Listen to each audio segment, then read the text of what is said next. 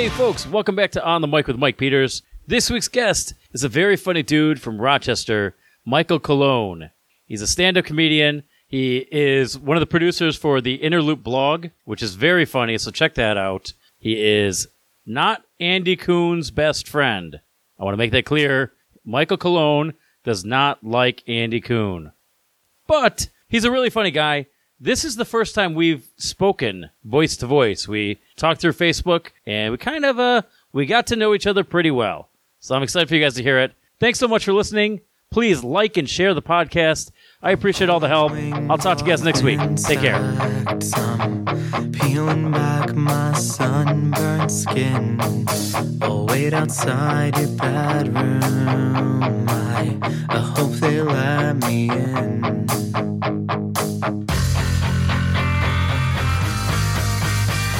Thanks for doing this. This always feels weird when I've never worked with somebody before. Like, I feel like we're on a blind date, and I never know how that's going to go. Yeah, this is the first time we're actually interacting. Like, the first time I've heard your voice, it's just been Facebook chat. That's all. Yeah. Are you disappointed? I have my expectations really low, so no. It's about exactly what I expected. That is perfect. Like, I think whenever I meet somebody, if their expectations are low, I'm like, sweet, I can hit that bar and not, totally crush your expectations. I'm set. Yeah, exactly. It's just like comedy. You just always expect to go on stage and bomb. I think that's the best way to look at comedy. At least that's what I've been doing. Well, and I don't want to offend you, but my expectations to you are very low because you came highly recommended by Andy Coon. And I'm like, it's like, no, like that is the worst. That is a horrible recommation. It's like Chris D'Elia trying to set you up on a blind date. Oh. Too soon? No. So, okay, I don't want to jump on the bandwagon. Like, I didn't mean to talk about this right. Like, I didn't intend that way. Oh, no. I never got the interest in that guy. Like, oh, I mean, yeah. No, like, I think he's a douche. Yeah, like, okay, I'm not a 17-year-old girl, so maybe I don't like him as much, but I thought he laughed at his jokes way too much. Like, It was, I couldn't get over it. No, yeah, I see. The thing is, I remember stumbling upon Chris D'Elia. The first bit I ever saw was his drunken girls bit. Like, you ever seen that one, the drunk girl bit? I think so, yeah. Yeah, I think that's the one that kind of skyrocketed him. Like, it became viral on YouTube. And I thought it was a really good bit, like, for sure. And then I watched some other stuff, and I definitely thought he had a lot of charisma on stage. But I agree, the whole, like, how he would literally just stop and be like, and I would be like, oh, like, it's okay to chuckle once in a while, but he would just, like, have these breaks every other minute just to laugh at his own shit. Well, that's why, like, I can't ever get into Jimmy Fallon because, like, I'll watch Fallon because, he'll have Mike Birbiglia on or, some actor that I really enjoy. But then he spends like half the interview laughing and clapping. You ever see a video, like a YouTube clip of a monkey watching a magic trick?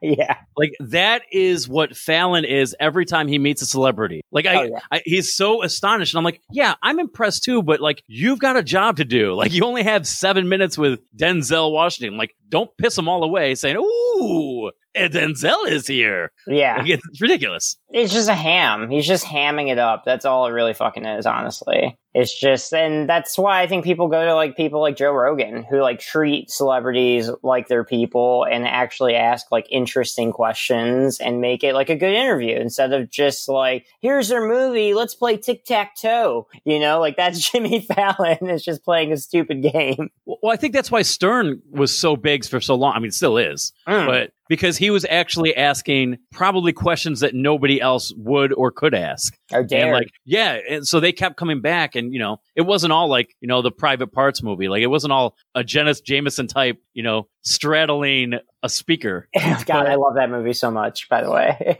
By the way, I saw that movie. How old are you? I'm 29. Okay, so I'm 37. I saw that movie before I knew who Jenna Jameson was. And so like I saw it again I don't know, let's say I saw it in high school, maybe 9th grade. So then when I knew who Jenna Jameson was, I went to Private Parts on IMDb and I was like, oh shit, I know her intimately. So I indirectly have Howard Stern to thank for my puberty.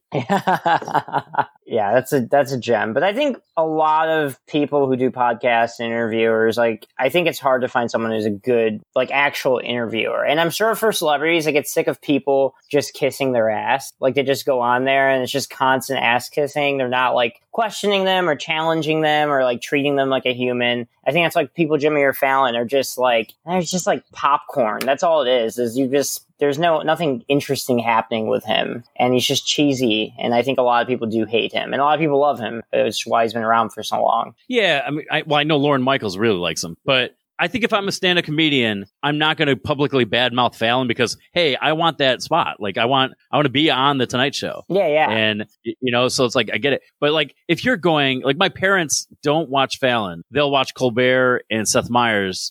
And my dad doesn't like James Corden because he's too sweet or whatever. I'm like, yeah, I don't watch his monologue. I watch all of their interviews, but I don't watch the monologues. I watch Colbert, Kimmel, and Seth Meyers and Conan. I'll watch all those shows. Yeah. But I'm like, if Birbiglia is on Fallon, I'll watch the interview. But I forget who was on it. It was somebody I really liked, like Don Cheadle maybe. And I couldn't get through the entire interview with Fallon. It's like, I tried. I couldn't do it. Yeah, I get the feeling like when you see those like comedians like Fallon and like even like Ellen, I'll throw her in the mix, like I feel like when I watch those people, I feel like I'm watching a comedian who's been neutered. Like they have even James Corden, like they have the edginess in them. Like I think if you're a comic by nature, we have that kind of like cutthroat attitude. But I feel like when you get put in that late night host spot, you get neutered. Like you're not able to be as edgy. Like you have to appeal to a mass audience. So now it's just kind of like dumbed down. And I feel like when I look at them, I feel like they're dying inside because I feel like they want to have that like edge and cutthroat, but because you're on NBC, you can't do that. You can't say certain things. Do you remember watching any Drew Carey stand up?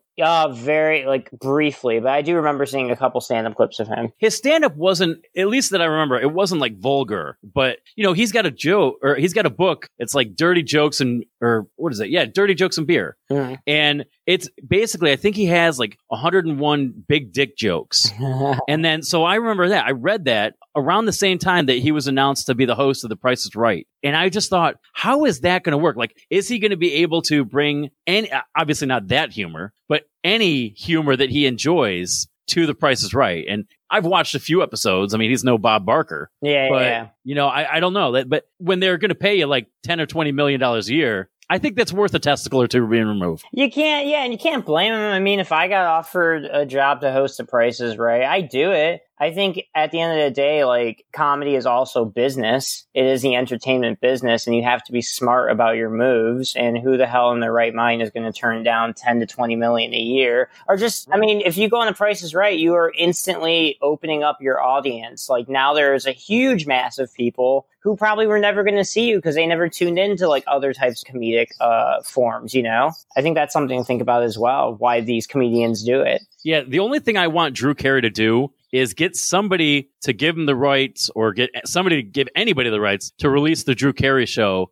on a streamable service. Like, that's, if I die and that's the only thing I can ever get accomplished, I'm fine with that. That show is so fucking good. It's amazing it hasn't yet. That's like very, like, thinking about it and thinking about like all the streaming networks we have, and that's not a thing, is really interesting. Well, like, I wonder if like ABC, if they ever get a streamable service, because I think it's an ABC show. Yeah. If they'll put their Drew Carey show on there. Because like the Peacock Network, they're going to have Friends. I don't know if they are going to have Friends because that's on HBO, but yeah, they'll have The Office, and I'm sure Parks and Rec. Like, we'll just see like our favorite shows defect from Netflix or Hulu onto the Peacock Network. Crisscrossing.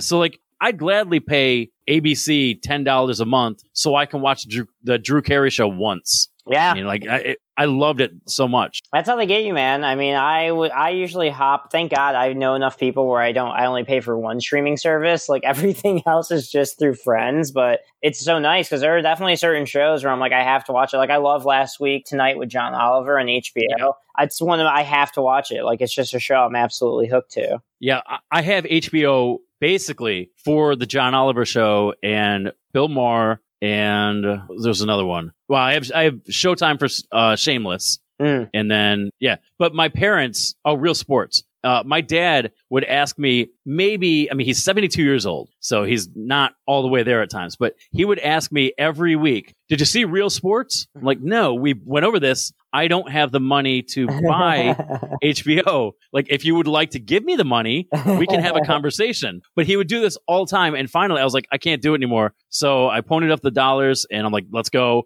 just so I can have a conversation with my dad that doesn't frustrate me to no end. But Last Week Tonight is like a must watch. And I have to watch that. That's one of the only shows where I have to watch that Sunday night. Yeah, it's definitely a show I got hooked to. It's definitely different now with COVID and everything because there's no audience. But I mean, John Oliver is a beast. He's just a great host. And like the way he tackles topics and some of the skits they do are so fucking hilarious. I definitely was like, when it first came out and I started getting into it, I was like, holy shit, this is a really good show. And so they're so booming. So it's probably the only like news show I trust in a weird way. I mean, besides like the Daily Show and stuff, and I like Colbert as well. Yeah, I think any alum from the Daily Show always has my, I don't know, they've got my approval. Like I bought into what they're doing. Like Samantha Bee is really good. Yeah. Colbert. I mean, anybody Jon Stewart's like, yeah, I like this guy. I'm good. Like I would vote for Jon Stewart for anything. I'll take his advice. He could say, hey man, Chex Mix cereal or Chex cereal is not good for you anymore.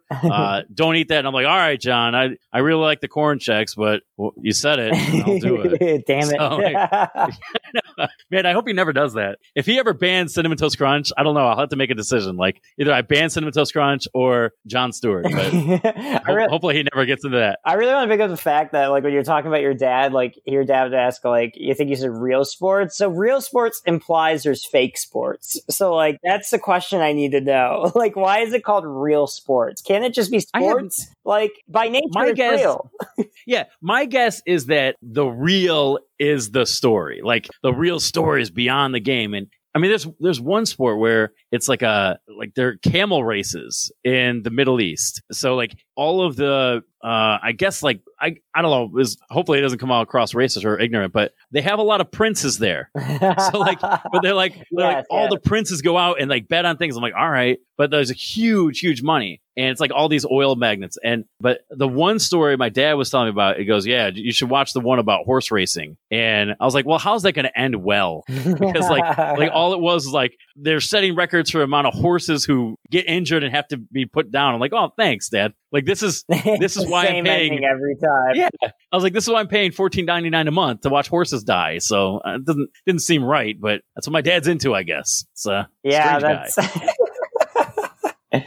That's funny, man. Camel races. It's just crazy. Like humans are just so bored. We just come up with like ridiculous shit to keep us busy. Hence how TikTok was created, right? Like that's just how we got TikTok. Was someone who's like, I like lip syncing, and I guess people would like that. And I mean, I hate on TikTok, but I also fall into TikTok holes all the time. There are definitely some TikTok videos. I'm like, okay, this is really creative and funny. So I guess I'm on board a little bit. Maybe I'm just old. Yeah, well, and cynical. No, I feel like a grandpa.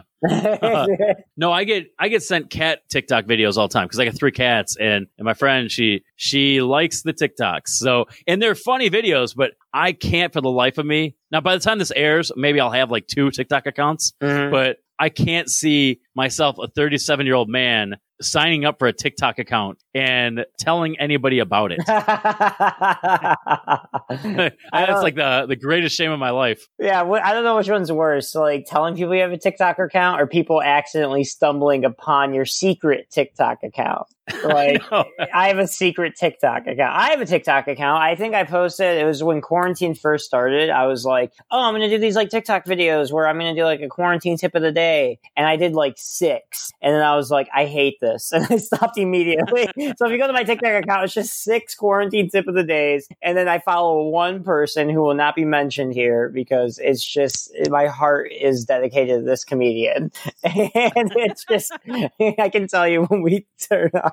But yeah, we'll figure it out. Yeah, but dude, it is just the funniest thing in the world. I didn't even give you like a formal introduction, but Michael Cologne from Rochester. Yes. So I'm going to do an intro before this, so hopefully nobody skipped over that. Otherwise, they'll be completely surprised. Just a random voice. But how long have you been doing stand-up? 6 years, over 6 years. Okay. Yeah. What got you into it? Oh God, this is a fun story. I was never one of those people who wanted to be a stand-up comedian. Like, I've always been to art and like mainly acting. That's what I like really wanted to do. And I'm also a writer. Like, that was kind of like the thing for me. I was told sometimes throughout my life, like, you should try comedy. You're funny and witty and fast. And I was like, eh. Like, the idea of being on stage like that scared the living shit out of me. Also, fun fact, I was super religious in my early 20s. So, like, I actually was in school to be a pastor before I became a comedian. No kidding. Like, yeah, it's a very bizarre story. So basically, I was in school to be a pastor. I was in this internship at this church. And one day, we're hanging out in some like room, and there's like a band on stage, and they get off, and a buddy of mine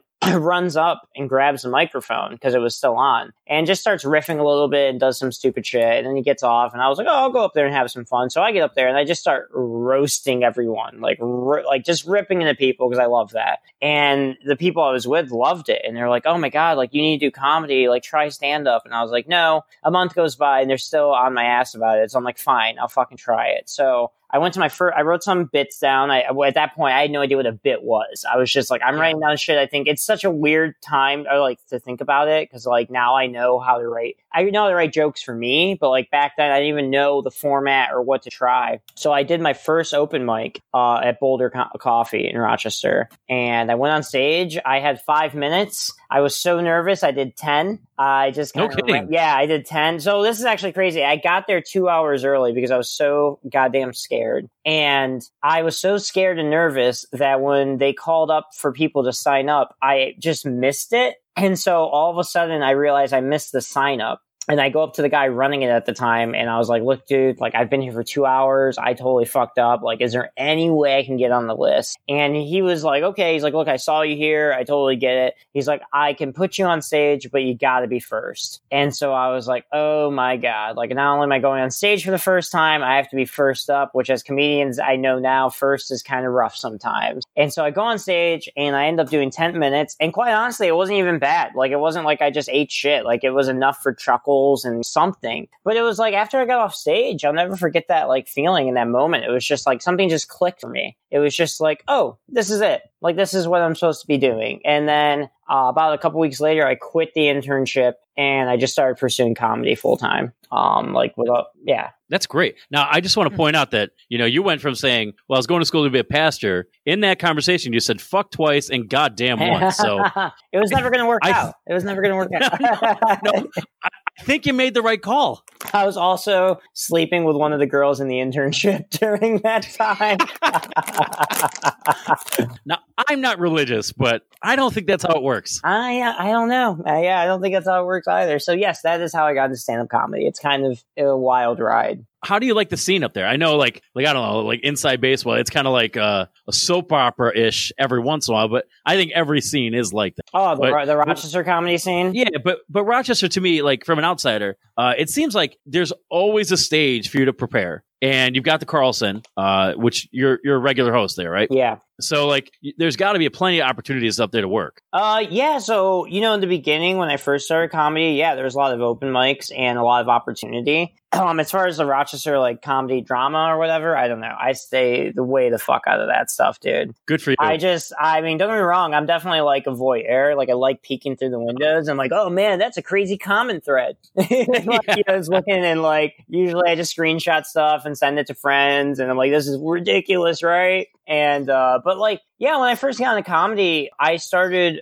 producing shows right away. I think 6 months in, I would be on shows and I have always had this personality where I'm like, this sucks. I'm going to do it better. And so I produced my very first show over at Skylark Bar, and it was half success because I didn't really realize what a host was supposed to do. Like, I didn't realize at the time a host of comedy, you go up, you do your intro, you get the crowd hot, you do however much time, and then after that, you're just a fucking little gopher bitch. You get on stage, you go, oh, give it up for this next person, a good friend of mine, and then you just go on, and that's all you do. But for me, yeah, I ended up like doing like a one-man show where like I would have two comics go up and then I would do like a 10-minute bit, like skit in the middle. And I did that the whole show. and like a lot of local comics are not happy with me because I just didn't realize like that wasn't a thing. I thought by doing that I was making the show better, and like I definitely think the skits were good. I mean, they got laughs, but like now looking back, I'm like, that was like not the way to be a host, you know? Yeah, I host everything too, and I produce a lot, and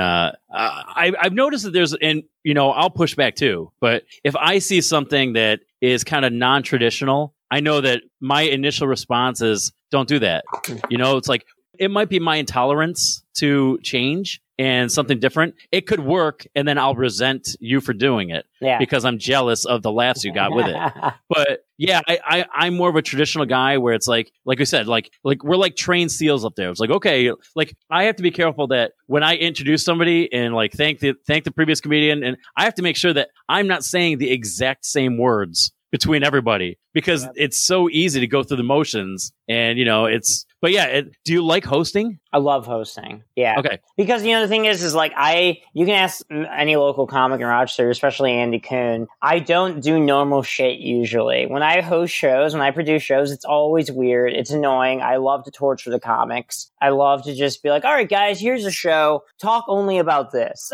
Or like, it's going to be this. Or like some shows I would do, a lot of shows before things went under. I had a regular show at Boxcar monthly. And I ended up doing trivia questions throughout the show, like where I would like ask trivia questions themed and give out tickets and stuff. But what I've found is like, that's such a good way to keep the audience engaged and keep them there, because now they like are hoping they win a free beer or free whatever, you know? So like really at the end of the day, what I've always trying to do is make the show as entertaining as possible and keep people in the seats, because the reality is that if you do the kind of like treadmill or like factory, like give it up for this guy, give it up for this guy, like it can kind of become monotonous and people can kind of just start checking out a little bit, as opposed to if you do things to kind of like spark them awake, like, hey, like get involved. You know, I find getting people involved kind of keeps them more into the show, if that makes sense. No, and if you're doing like a trivia thing, that people are definitely going to pay attention. It's the same thing, kind of like if you have a raffle at the end. Yeah. It's like, okay, well, now we have an incentive to not leave so early because, hey, I don't know if you do it like a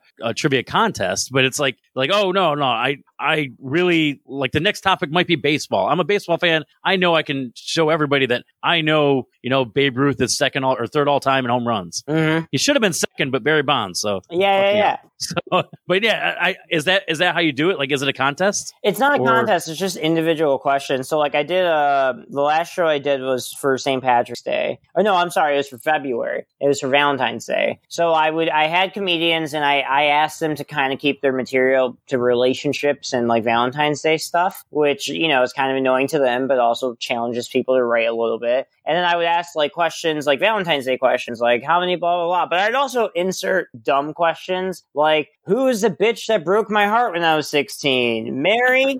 Was it Mary? Jessica? That horrible cunt Alice? Or like, so I love doing shit like that, like just throwing in these like really dumb jokes. Like, and I like creating a story throughout the trivia, like little joke, like bits, like it's a bit. Like, it's like, you know, I would keep bringing up that girl throughout the whole show. The trivia questions would be about the girl who broke my heart. It's like an audio crossword puzzle. Yeah, it's fun stuff, man. And like, you know, another show I do in Rochester that is probably the most successful show I've ever done is I do a roast battle, but I have a little like dumb twist to it. Have you ever seen the show Hot Ones on YouTube? No, I don't think so. So the show is a genius premise. This guy interviews people, and he asks them 10 questions, but every time they do a question, they have to eat a hot chicken wing. And the chicken wings get hotter as the questions go on. I've heard about this. So I did the same concept, but for a roast battle. So like the first round, the comedians have to eat a chicken wing before they roast each other, and it's pretty hot. But then as the rounds go up, they get hotter and hotter and hotter. So like these comedians are trying to roast people while they're literally on fire. So it is like probably one of the funniest shows I've ever seen, because people are like trying to like make fun of people, but they're dying on the inside. They're hot. They want water. They want milk. And the last show I did at Three Heads Brewing, we sold it out. It was a 250 person room, you know, so it just goes to show but yet again, it's a lot of comedians would call it hacky or whatever. And I understand that, but like at at the end of the day, my job as a producer and a host is to pack the room and make it fun. Like that is like the goal for me. And like as a comedian, I'm putting you in front of 250 people. Like that's huge. I don't know of anybody else in the state. Now I produce all over the place, and I don't know of anybody else who's been able to put 250 people in one place, you know, on a local level. Like, you know, I'm sure the people who bring in Kyle Kinane, they can do that. Mm-hmm. Or, you know, Louis C.K., whatever. He can get 250 without trying. Yeah. But, you know, to have people come, 250 people come to like a local roast, I mean, that's incredible. Yeah. So I don't give a shit if it's hacky or not. Like, that's great because you are putting people in front of so many eyes and ears. So they should be thankful. No, it's a fun show. I mean, to be fair, the Interloop blog is what really helped it. I don't know if you follow it. Yeah, a little bit. Yeah, so that blog, that was under the umbrella of the blog. So the following on the Interloop blog definitely helped that show be what it was. I want to talk about that, but I owe you an apology because when I was, and I don't know if I ever told you this or anybody it got around, but like I was trying to like find all these venues and I was trying to get somewhere around Rochester and wherever. And I reached out to Three Heads Brewing. Oh. And then maybe they didn't, I don't think they responded at all, but I think it might have been Andy or somebody else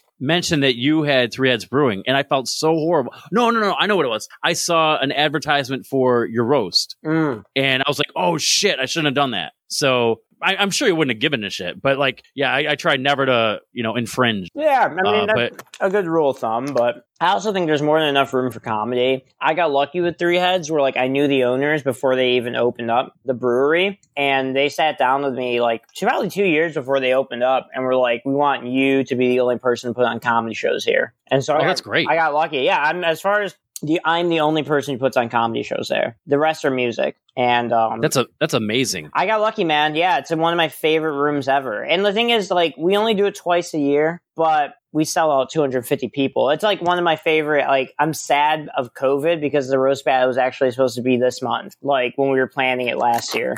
Can you restructure the date? Like, can you have that? We're going to push it till November. To see, but even then, I don't know, man. Like, I don't have a lot of faith right now that comedy is going to be coming back full force anytime soon. I think we're going to have to wait till next year before we start packing 250 seat rooms again. I'm sure to that level, yeah. Yeah.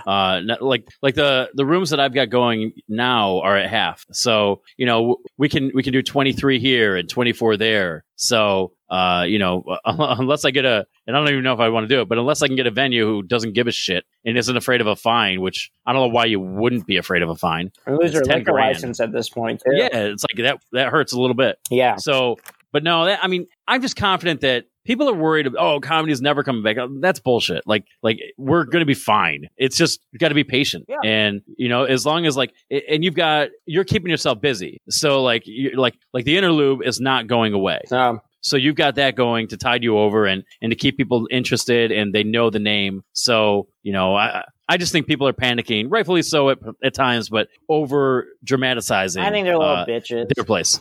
Yeah, there we go. All right. So it took me about 4 minutes to say that, and you said they're little bitches. Perfect. Yeah. Now I know why you're a writer. Yeah, I think, I just like, it's funny. I love to like actually fuck with Andy the most. Like, I'm constantly messaging him like, dude, we're never coming back. Shit's terrible, bro. We're getting locked down again. Because I just know internally it bothers him.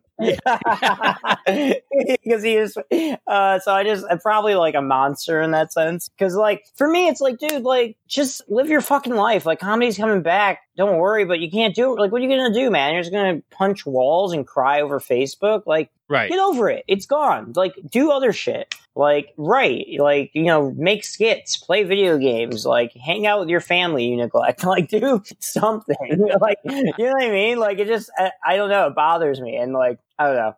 I've got to keep my mouth shut because I just want to go in on it. Like, I hate a lot of the bitching about net comedy not being around. Well, eventually they're going to bitch about something else. So, you know, whatever. But like with Andy, it was funny. We were doing this show in Cortland, and I said, dude, like, how many legs are in your house? How many feet? And I don't know if Andy's just not good at math, but it took him a while. I mean, I think he's got 6 cats, 2 dogs, 3 kids, and him and his wife or girlfriend. So it's like, I think we counted like 32 feet. And I'm like, dude, that's way too many. It's like a goddamn zoo. It's a horrible life, dude. It's a horrible life.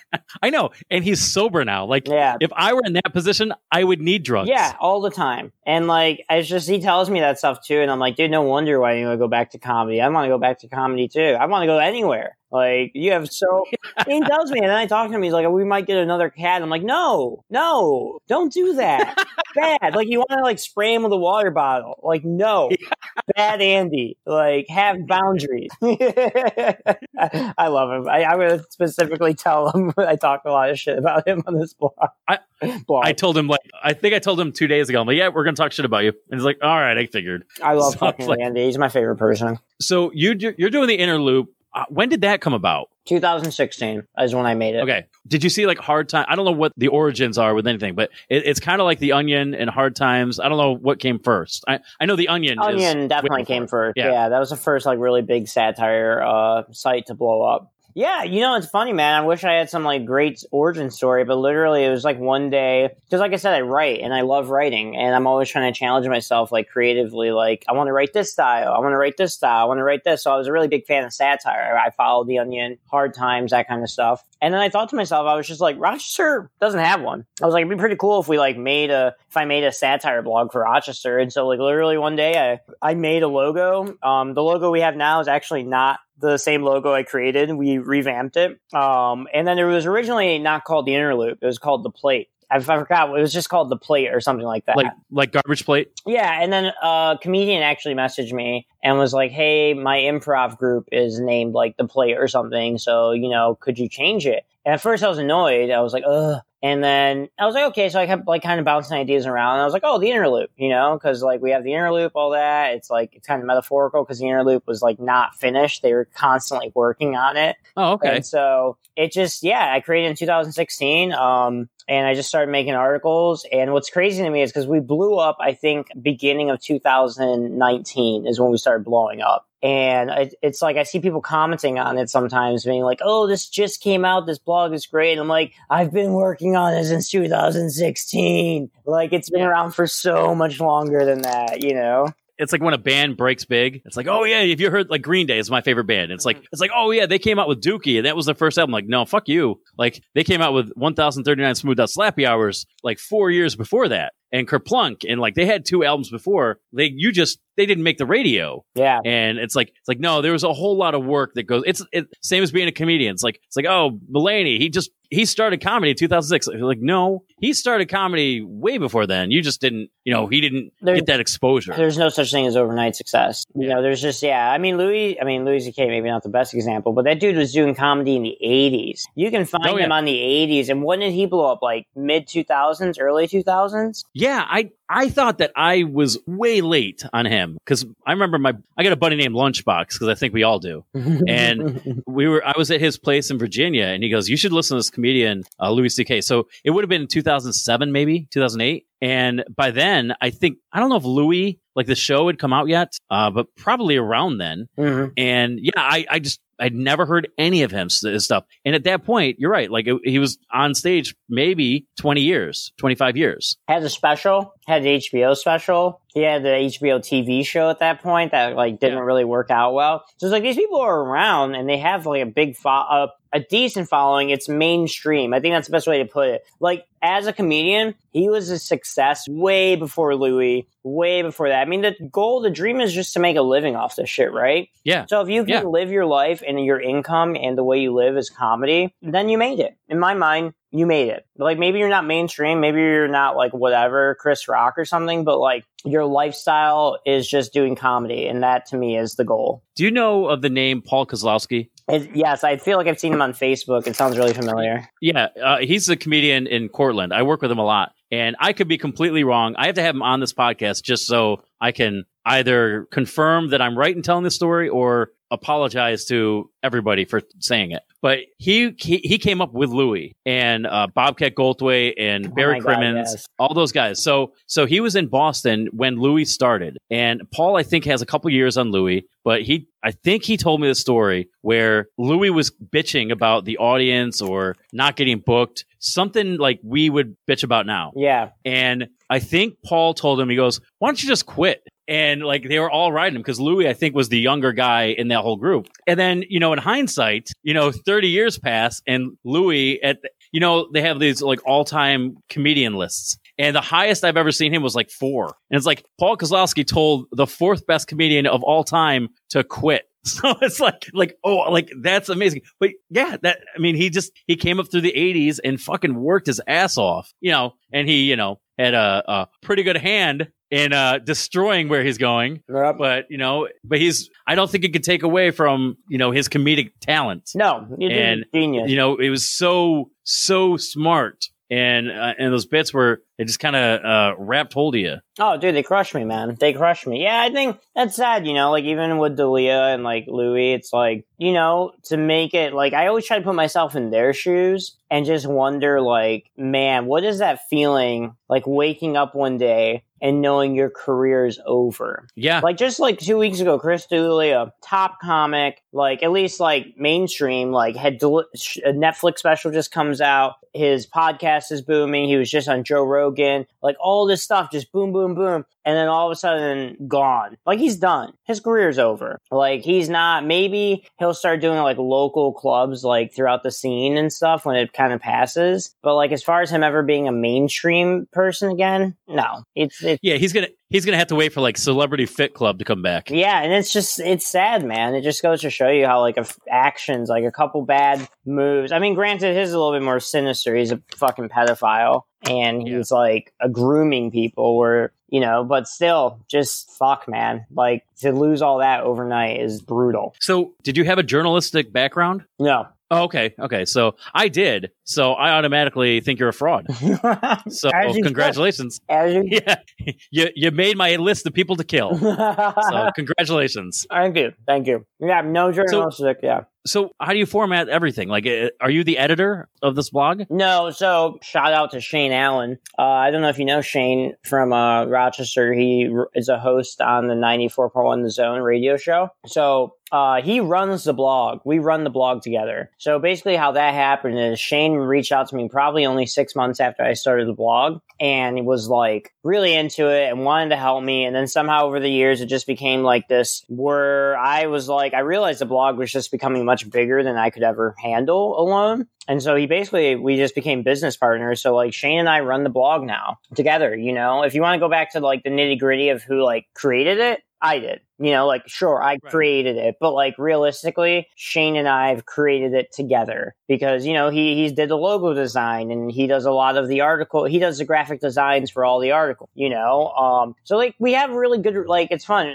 We have like our roles that we kind of have fallen into. And I would say Shane's definitely like, he's a creator, a content creator, just like me. He does articles, he does memes. But he's definitely better on the business end. He's really good about like making sure we get paid, like advertising. He's really good with that stuff, like just stuff like that is kind of because that's what he went to school for. So he knows all of that stuff. Where I'm more just like creative, like I make memes and articles and event planning. I'm definitely the event planner. Like I make all the events we do and stuff. So we just kind of found this nice little pattern like that we fell into, I guess, if that's the way, wave or whatever. And so yeah, we run the blog together and he's a good dude and we've had our moments. I think trying to run anything with anyone, especially when it took off. I mean, you got to remember before 2019 we were pumped when we got 50 likes on an article. Oh yeah. And then all of a sudden when we start making memes and we fucking skyrocket within like, we went from what was it? Dude, we went from 1,000 people following in the beginning of 2019. At the end of the year, we were at 18,000. No fucking way. That's insane. Like, that's an insane amount of growth. We won, like, Rochester's Best of Awards, Best Online Blog, Best Website. So we just, like crazy. And, like, now our Instagram and our Facebook have 20,000 followers. So did you envision, like, is this a business now? Like, I mean, like, are you making decent money at it? No. Oh, okay. I wish. Yeah, I think, and that's what sucks. I think a lot of people think that, like a lot of people comment on the blog or whatever. I think because of the success of it, they just assume that's what I do. Like that's my life and that's how I make money. But I'll tell you, man, like, especially with satire, how to advertise is very weird. Like, we do have businesses who advertise with us. I will not disclose their names, but because, like, we have to advertise in a different kind of way, So it's been a kind of a challenge in that sense to figure out how we go. We try doing merchandise and, sometimes the merchandise sells well, sometimes it doesn't. So it's kind of just been like this roller coaster of like, this is all new territory for both of us. So we're trying to figure out how can we make consistent income off of it. And it's easier said than done, that's for sure. yeah, I'll have a joke that works really well, or this podcast is going pretty well. But and some people say, well, do you have any merch? And I'm like, yeah, I'd love to have merch, but my biggest fear is that I'm going to spend $1,000 on T-shirts or magnets or something like that, and I'm just going to move them to apartment because I'll eat all of them. Yep. Like it's like nobody's going to want them, and I'm just afraid to commit any sort of money and capital to something nobody's ever going to want. Yeah. I think it's tough, man. I definitely we are sitting on T-shirts. We made T-shirts. Like I don't remember how much we spent, but we're just sitting on them, and that really sucks. We made like stickers and pins, and those things kind of sell really well because they're so cheap and people like it. But, we thought we'd be able to sell more T-shirts with like funny designs or interesting, but no one, so it's very much like we're still trying to I think we got lucky where we have the following now. Now, how do we capitalize on it? And that's like what the last year has been for me. And like, it's something I was even working on today of like, man, I really, you feel like you're sitting on a gold mine, which I do think we are. We have like 20, like for a Rochester based blog, we have an insane following, especially looking at local businesses who are very popular and realize we're crushing them in numbers, is like, holy shit, like we have something here, but like, what the fuck do we do with it? Is there any plan to expand, or is this your market? Like this is how you're so successful? So we've talked about it because I definitely think that's the move, like moving out to like Syracuse, Buffalo, like all those places. But reality is like until we can kind of make the Inner Loop a working machine in Rochester where we're like making money and we're consistent, I don't think that that's stretching too much. That's going to stretch us too thin. Also, our dream, would be to be bought out by like one of those other satire sites, whether it's Hard Times or Reductress or whatever. That happens all the time where they buy smaller blogs out. And so honestly, I think that's kind of what we want too. Because, the reality is I'm not going to be in Rochester forever. I do have plans to move to LA inevitably. So it's like, if I move out there, I have to depart from the blog. That would be too much. Right. So it can be complicated. That's for sure. So are you pursuing like a career in stand-up or, writing, or do you have that in mind, or is it whatever pays? I think it's all of it, man. I mean, so like I said, my heart in the beginning of my, I guess, career or whatever, when I was younger, it was acting. I always wanted to be an actor. Like that was I love film. I'm a huge film buff. Like it's just something my heart's always been in. I love writing. I write short stories. I've written screenplays. That's just kind of where my mind's at, which is why I love comedy so much, because you get to write and then you get to see a response like instantly. That's why I love it. As opposed to other forms of writing where you write for fucking years and then God only knows when people are going to see it, Yeah. And so, my goal is, I'm thinking, my girlfriend and I have talked about it. Like, I'm thinking probably 2022, because at this point the world's on fire. And there's no point to move to LA right now. I don't think we're going to be back to normal until like 2022. I think next year is kind of like, think of like a demolition, and then the cleanup. So like 2020 is a demolition, and then 2021 is going to be the cleanup. And then I think 2022 is when we're going to have normalcy again. Yeah. I just had RJ McCarthy on this, and he said that, his plan was to move to New York by, I believe it was May or June. Yeah. And obviously that didn't happen. Yeah. Because he's got no money. He's got, he has to pretty much rebuild. And also, at that time, he's going to be off stage for 4 or 5 months before he gets going again. So I think a lot of us are in that holding pattern where, okay, well, the things we planned are not going to happen right when we plan them. So, but the good thing is we're all doing that. Yeah. Like, it's not like one person's ahead of anybody else. Like, we're all kind of stuck. Yeah. And so, I think my plan initially was like, oh, I'm going to be in LA by like middle of 2021. And now I'm like, nope, like easily 2022 is when I can look forward to going there. Do you guys have any kids? No. Oh, there you go. Yeah. So you legitimately could pick up and move when you wanted. Yeah. My girlfriend is a psych nurse. She's a psychiatric nurse practitioner. So she can like go wherever she wants. She is not anchored here. So yeah, no, that's kind of the goal, is to move like out there middle 2022, and then yeah, I would just be trying to pursue comedy, acting, writing full time. I honestly think I'd have the best luck writing. I think I'd be able to get some like job on some sort of like TV production or something, being like a writer or whatever somewhere. I think that would be like, a lot of comedians start that way. They get their foot in the door being a writer for some sitcom or bullshit. So Donald Glover wrote for 30 Rock. John Mulaney was a writer for a long time. You know, I think that's where, I think writing is like a huge advantage for people to be writers. I think Glover was writing for Community, or no, I'm sorry, he was writing for 30 Rock while still in school. Yeah. I think he was going to NYU. Yeah, and was he 21 or 22? Yeah. I mean, and 30 Rock was not a small show. So like, and I remember, I think it was Tina Fey was saying that they were, because I was reading like the IMDb of Glover. Whenever I watch a show like Community, I'm like, okay, I got to learn all the backstory for every actor. But she was so impressed with how he was able to write at that level while still in school. Yeah. Like, usually it takes a few years of being beaten up on the road or something like that to develop that stuff, but he had it right away. Yeah, some people just have that gift, man, where the gift of gab. He also did that comedy series, though. I forget what it's called. Like, have you ever seen that video, Bro Rape? No, I don't think so. Oh, dude, I was enjoy it. He did a bunch of comedy skits with this group called, like, Derek Comedy or something, and they're so funny. Like, so he got his chops, like, acting and stuff and doing comedy, I think, before Community, or before 30 Rock, or maybe during, but they're so funny, dude. But yeah, I think, a lot of people, I know comedians, traditional comedians really hate on people like that, who like get specials and stuff and they haven't grinded in the clubs or whatever. Like I know Bo Burnham gets a lot of shit because he was a YouTuber. But personally, I love Bo Burnham. He's like one of my favorite comics, if you can even call him that. Yeah, so I like him, but I don't think I got him. Yeah, I think that it might be the age difference. Yeah, like I like traditional a whole lot more, and he is anything but traditional. Yeah. So like I liked him a lot in the episode of Parks and Rec. He did, and I respect what Bo Burnham did to get it there. I just don't think that, I'm of the age that I'm not his target demo. So, yeah. I mean, was he one of the guys who got you interested or kept your focus on comedy? No, I think I discovered Bo. I mean, yet again, I never wanted to do comedy. So, like, it wasn't like, you know what I mean? Like, I think now if I had to say inspirations, like, I love Eric Andre. I love Hannibal Buress, Bill Burr.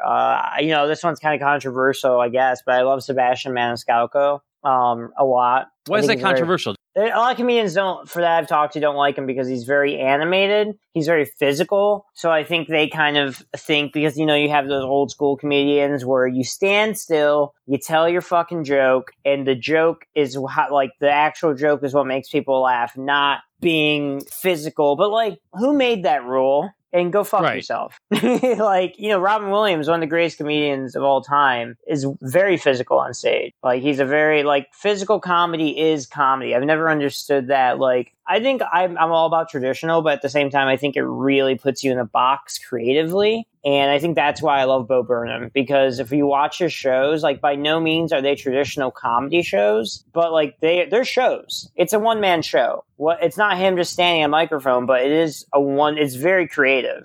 He is a very, very creative. Well, I think there's a little bit of Andy Kaufman and Bo Burnham, where it's like he's thinking big picture, and he's also thinking, how do I entertain myself?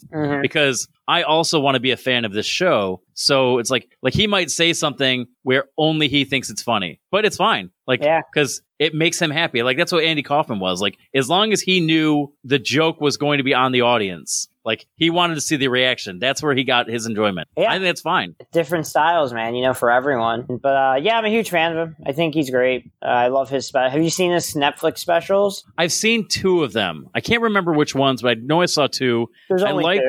Okay, so I think I liked the first one he did a lot more than the second one. I remember being a whole lot more easily distracted during the second one than I was the first one.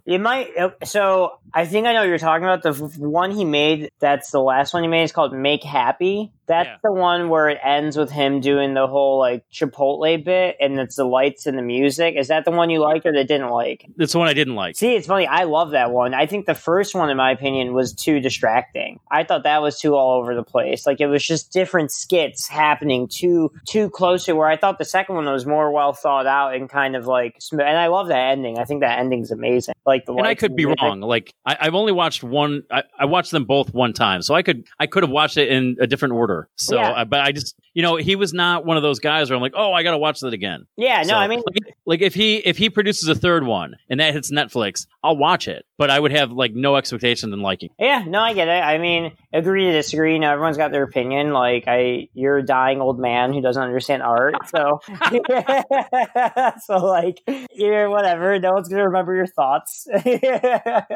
That's really cruel because my therapy appointment isn't for another 5 days. So I'm gonna have to sit on that for a week. I'm just giving you good information. Honestly, you can reflect on it. Well, now that you made me depressed, I want to ask you, what's the worst set you've ever had? Like, what your worst show? Could be one you produced. Preferably one where nobody liked you. Yes, that one sticks in my mind forever. I have that one immediately. So it was my first year of comedy, and the comedy club in Rochester at the time was called the Comedy Club Original out in Webster. And so there was a deal that went on with a local open mic here that if you won the competition at the open mic, you would get a guest spot at the comedy club. So I was probably only 8 months into comedy, and I won the competition. I got like the best comedian for the night or whatever. And so I got a guest spot at the comedy club. First guest spot ever. Like ever. First comedy club gig ever. And so I was opening for, or doing a spot for this dude from Breaking Bad. Have you ever watched Breaking Bad? Yeah, who was it though? Gomi? Like Jesse Plemons? No, it was Gomi, Hank's partner, the Mexican guy, Gomez. Oh no, I didn't know he was a comedian. He wasn't. He was just a guy capitalizing on his Breaking Bad fame, which you can't blame him, right? Like, whatever. You got to make money. So I go there. I go to the club with my girlfriend, my new girlfriend at the time. It was my ex-girlfriend, but she was new in my life. And at that time, I was really into like Eddie Murphy style. Like I wore white pants and like the black jacket. I don't know why. I still kind of do this day sometimes. I do love that stuff. Comedian, ridiculous outfits. But I went there. I met the comedy club owner, Mark Ippolito, and he looked at me. He's like, "Are you Michael Colon?" I'm like, "Yep." He's like, "You doing the guest spot?" I was like, "Yep." He's like, "Okay, cool. 5 minutes, don't suck." And then he just walks away. And I was like, okay, like that's not highly intimidating, but whatever. I got to do my time. So I made a cardinal sin, a comedian sin. I tried to do new material. I thought of new material, and I thought, this night where I have to impress the owner of the club and a full room seems like the best spot to do it. And so, dude, it was so bad. I went on, the host at his time, good guy. I go on stage, and mind you, this is the first time I've ever on a comedy club stage. The lights are so blinding. You can't see anyone, which is pretty typical. But I wasn't used to it. So, like, I was used to open mics where it's just you can see everyone. So that immediately threw me off. The crowd was like an older, blue-collar 50s crowd. So I go in with these new jokes, don't land. Nothing. And I keep trying to like climb up, and it was just silent for 5 minutes straight. And I'll never forget how much I was sweating. I'll never forget, like, I became like a robot where I just was like, I was like traumatized. It's like, watching your dad beat your mom. You just have to numb out. So you have to dissociate so you don't have to like be there anymore. You're like, that's really traumatic, and I have to deal with that later. Like, I can't deal with it now. And so, yeah, dude, it was 5 minutes of hell. It felt like an eternity. It truly, like, as soon as I saw that light, I just started wrapping shit up. I was just like, okay, like, that's my time. It probably was like the best light you've ever seen. Dude, might as well have been dying and going to heaven. It was horrible. So, like, I get off stage, and I see the owner of the club, Mark, and he doesn't even look at me. He doesn't say anything to me. I go to my girlfriend, I grab her hand, and I just got the fuck out of there. And that was, to this day, one of the most embarrassing moments in my life. How long did you date her after that? 4 years. Oh, no shit. All right. So at least you didn't give up on you right away. No. I think She's like, why don't you leave, and I'll see how the feature does. And maybe I'll have a new boyfriend. I think as a comedian, I think we forget, like, people have a lot of respect for us just for getting on that stage. And so, but still, like, I don't think Mark was a fan of me for a long time after that. But we're best buds now because now I'm a host at the club, a regular host, and he loves. Yeah. So how did you get that? I mean, was it easy to? I mean, you just had to wait for him to kind of forget about that night and see you progress. Yeah, I think it was a mixture of waiting. I think it was a mixture of getting good. I think I was given a stage I wasn't ready for, and I was humbled. So yeah, I mean, dude, it was funny because like back in 2018, it was like 2019 around there. I kind of came to this point in my career where I just assumed I wasn't a comedy club comedian. I was like, that's just not, I'm going to be an alt comic, whatever. That's not my scene. Because I did guest spots still at the comedy club, Comedy at the Carlson, and I just never did well. I just struggled. Like it intimidated to me too much. As soon as I got on the stage, I would like lose all of my focus. And I gave up for a while. And then it wasn't until a good friend of mine really encouraged me to go back. He was like, you got to try, like you got to keep trying, like you'll get in eventually. So I did a guest spot for Moses Storm in January. And I did okay. It wasn't great. And then I did another guest spot for a comic. I forget who he was. Honestly, I forget his name. But I did really well. And then after that, they were like, do you want to host for Joe DeRosa? I don't know if you've heard of Joe DeRosa. Oh, yeah, definitely. Yeah, he was a really cool dude. So I got to host for him in August of last year. And it was great. It was a great weekend. I did really well. They liked me. I don't think I killed or anything. And so they're like, okay, we'll give you another gig in November. So then I get a gig for Bobby Slayton, who's like known to be an old, ruthless comic. Like the people are like, most people say he's really difficult to work with. So I was really scared. I was like, shit, this guy's older. The guy's been doing comedy like 50 years, like insanity. They call him the pit bull of comedy because he's just like vicious and not censored at all. And then I did that show, and like funny enough, Bobby and I got along amazingly. Like we were like best buds by the end of the weekend. It was a lot of fun, man. And those shows were damn near almost sold out. And I crushed that weekend. I think I finally hit a point where I just got comfortable on stage. I think that's all comedy is about, is just like it takes years for you to allow yourself to be you on stage. It's like really a struggle. And so I think I finally broke that ceiling of like, okay, I can be me on stage. And that weekend was amazing. And then they really liked me after that. And they asked me to host for Trevor Wallace in January of this year, and sold out weekend, 5 shows, completely sold out. Killed it. I absolutely killed it. And I spit on Trevor Wallace too. That's the story. Wait, you actually spit on him? Like on purpose? No, the first show. Dude, the first show for Trevor Wallace, I was saying, you know who Trevor Wallace is, right? Like, yeah, he's another YouTube guy or a Vine or something like that. Yeah.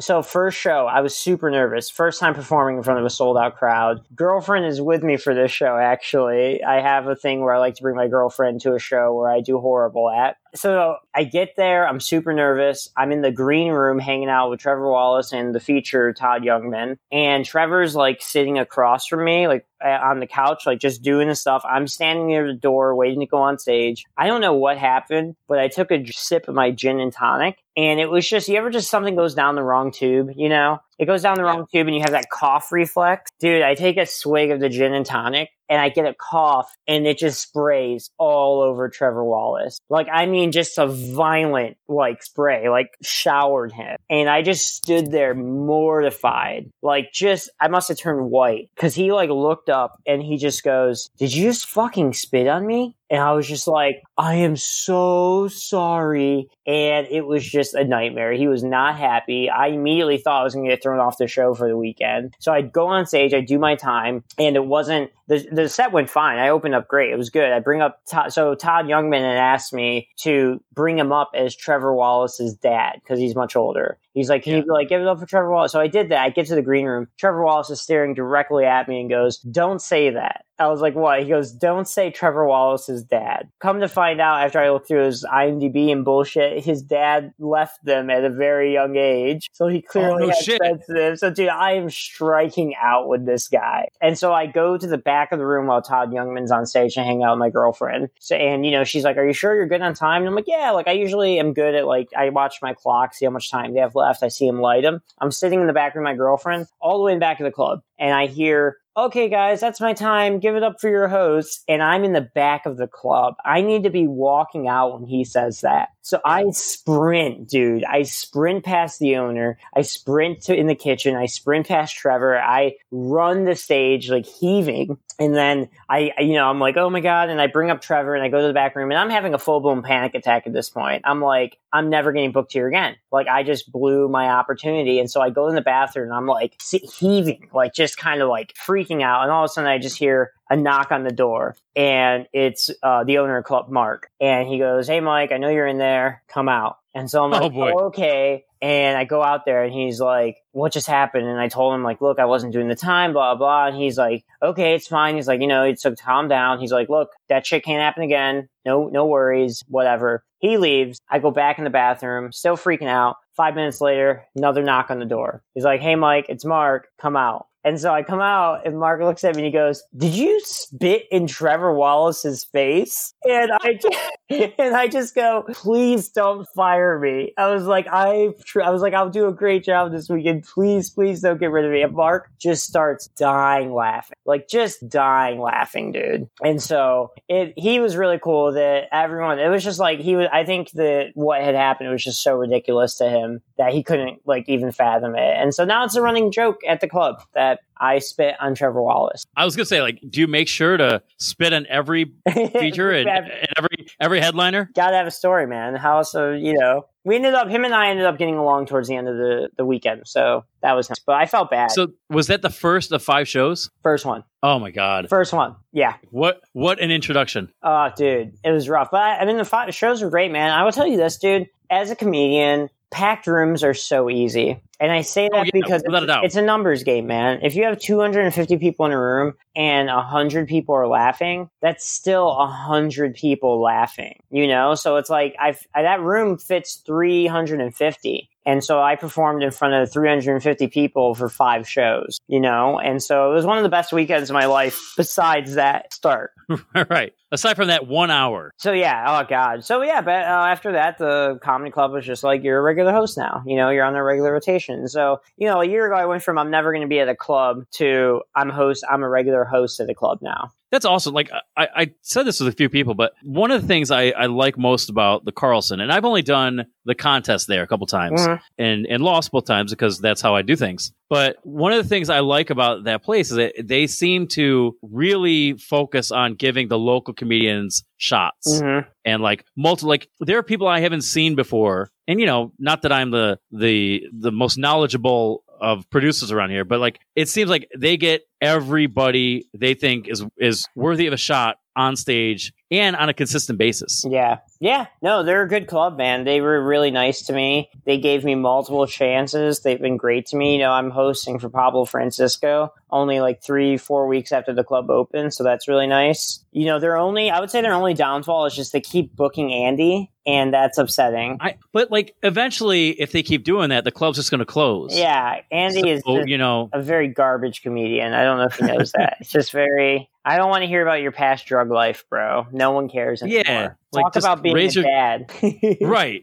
That's all I want. I think. That's one thing. Like I know, we joke about Andy, and he is garbage, but he does know that. But in Binghamton, we have solid comedians, but people are so in and out, they're not very present. What I think, here's just an outsider's perspective: the competition in Rochester has to be a motivator for you guys. Yeah, because you got Dario Joseph, you got Andy Kuhn, you got Sarah Shipley, you've got all these people who are they're gunning for spots at the Carlson. They're all the shows, but it's do you guys push each other?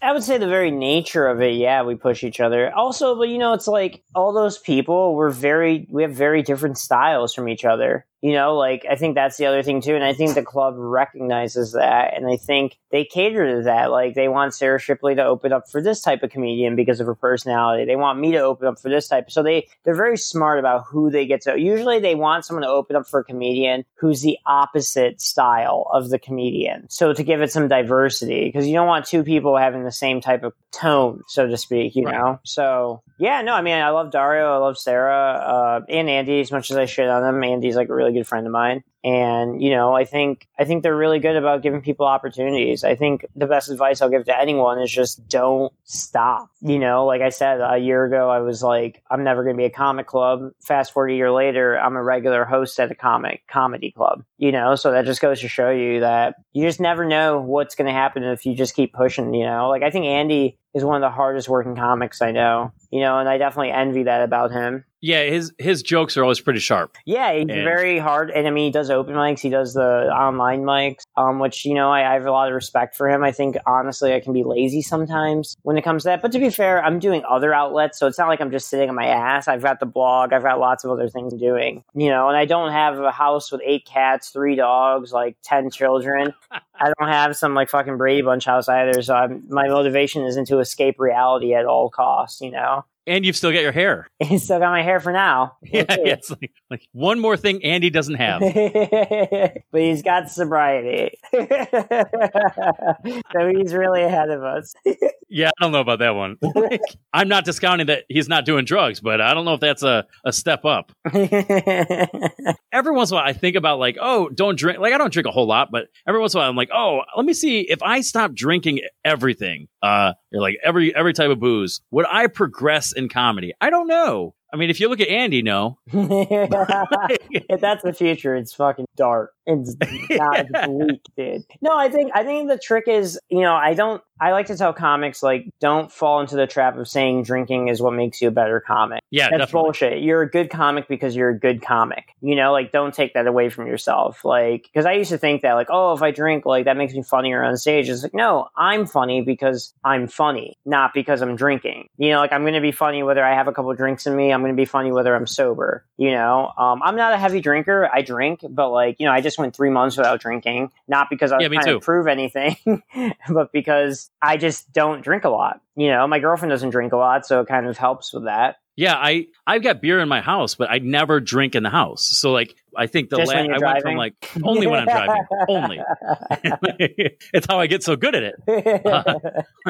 But no, I've got the booze in the house, but the last show I did was March 14th, and I don't think I had a beer until June 15th or something like that, because somebody brought booze over and a pizza, and I'm like, wow, it would be rude of me if I didn't partake. Yeah. But I have no urge to do it, and I'm like, hey, if anything, I can kind of be a little healthier and save some money. Yeah, no, me even drinking, when I lived by myself, I would have beer in the fridge and it would just be there forever. Yeah. Because I just, I'm a social drinker. I like going out and having a beer with people, but I'm not really a stay at home and drink alone kind of person. And I definitely have a limit. If I drink more than 2-3 days in a row, I'll not drink for a couple weeks after that. Because I just I don't like how I feel a lot afterwards. I'm a lightweight. So beer can really knock me on my ass pretty quickly. Yeah. And, I've got 8 years on you, but the older you get, the more it hurts you. Yeah. So. Oh, yeah. The last hangover I had was my girlfriend and I went to a silent disco back in February.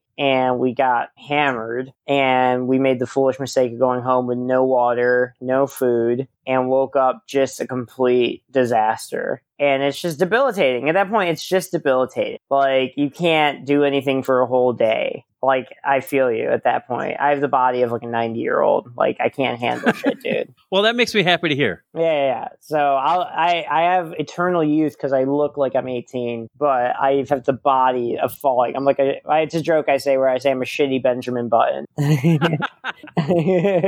Well, dude, I appreciate you doing this. We're about out of time, but is there anything you want to plug? The social media, Interloop? Yeah, follow the Interloop blog on Facebook or Instagram. We do have a Twitter, but we don't have the password to it, so we cannot access it. But we post on it, apparently. So that's the thing. You can follow us on Twitter, but we cannot control our Twitter account. It is out of our hands. The only thing I'd plug is I'm hosting a show at the Comedy at the Carlson, Pablo Francisco, and it is July 9th through July 11th, and get your tickets at carlsoncomedy.com. Wow. This is coming out after that, so... too late. All right, so fuck you for not going. Also, never go to anything that Andy Kuhn is on.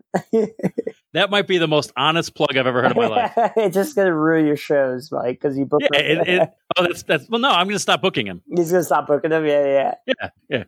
All the producers are going to get together and just ban Andy Kuhn. I think that's the best way to do it. He's really got to struggle for a while. Yeah.